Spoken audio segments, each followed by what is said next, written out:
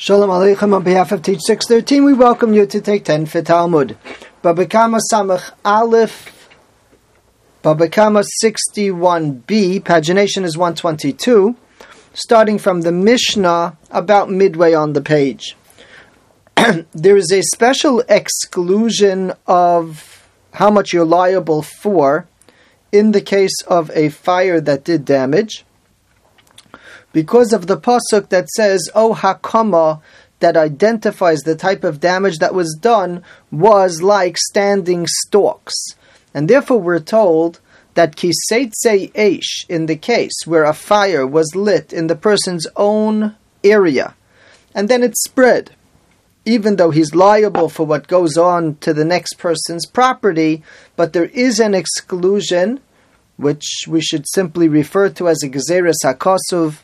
That's the law, that it's only liable for o hakama, for things that are standing visible in such a case, but something that's Tomun, something that's hidden, is a special exclusion, and the person would not be liable for that. We'll have to see how that plays itself out in different cases. What happens if it's something that's normal to be there? At what point would the person be liable?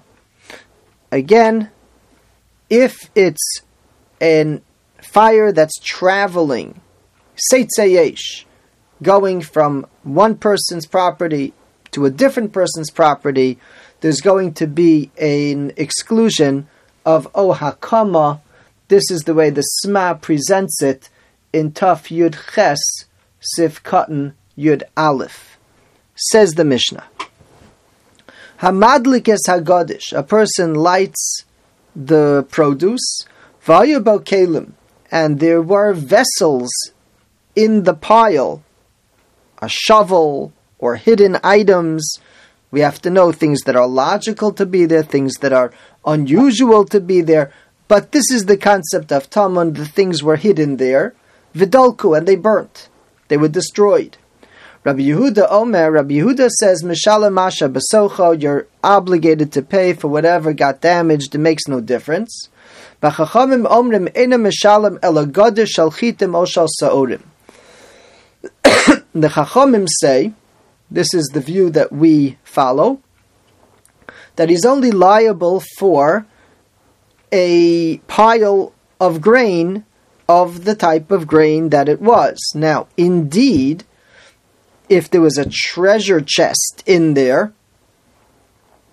then the space that the treasure chest was displacing will be calculated based on as if there was grain in that spot. You don't simply get absolved for the unusual thing and get off.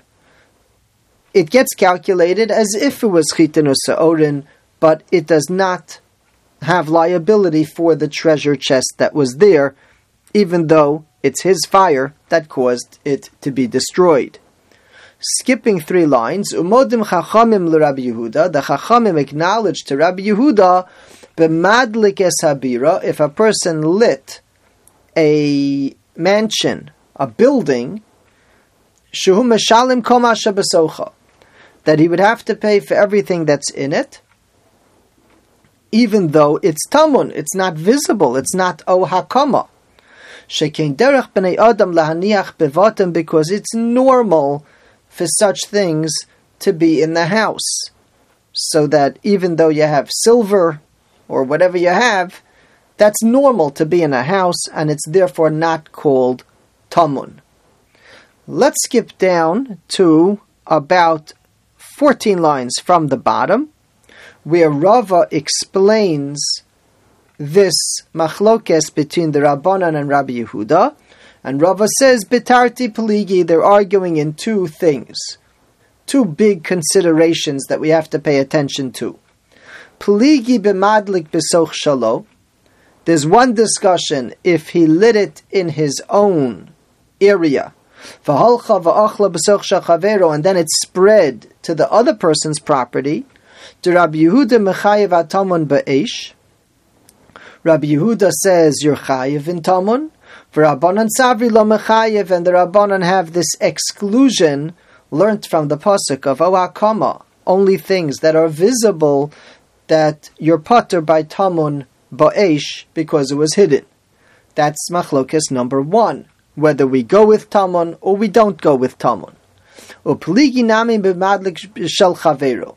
And there's a second argument regarding lighting in his friend's property. Meaning, it didn't spread. It wasn't a case of kiseitse eish, but rather he went over to the mansion and he lit it on fire. Rabbi Yehuda sava mishalem kol masha besocho. Rabbi Yehuda says that's like direct damage, and you pay everything. Afilu arniki, even if there's a wallet among the produce case, which is unusual. Rabbi Yehuda would say you're still chayiv. For Rabbanan Savri, and the Rabbanan hold kelim shadakim lahatmin begadish, only things that are normal in that application. So in a granary, there would be some sort of pitchfork, perhaps, that he would be obligated to pay for. In a home, we're obviously going to be more liberal in what's normal to be kept there.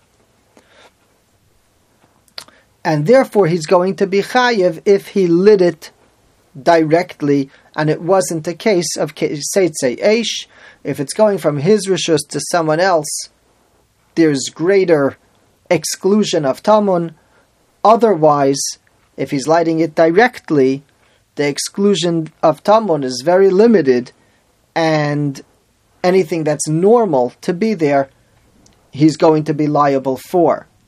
The Gemara on the facing page, Samach Beis Amud Aleph, adds on another consideration, and that is counting up from the bottom about 6 lines. Amale Rav Yema le Rav Ashi, Ta'in kisa de kaspa beviramai. If a person claims that he had expensive items in the mansion, would this person have to pay for it because he did this damage? Amalei, he told him, Chazino, we check it out. I'inish amidhu, if he's a person who it's reasonable to claim that he had such assets. The islay kasa de kaspa, inami, or i'inish mehemna, he's a trustworthy person, and it's logical that people entrusted such items to him. Then indeed, mishtava v'shakil, he can make an oath that those items were in his property, and he can take them. V'imlo, and if not, lav kol kamine, he can't claim such a thing. In the next session, we're going to explore, is it that he's not trusted, or it's more than that? If the item is not normal to be there, then there are reasons to limit the liability. Yeshe koach. Thank you for joining.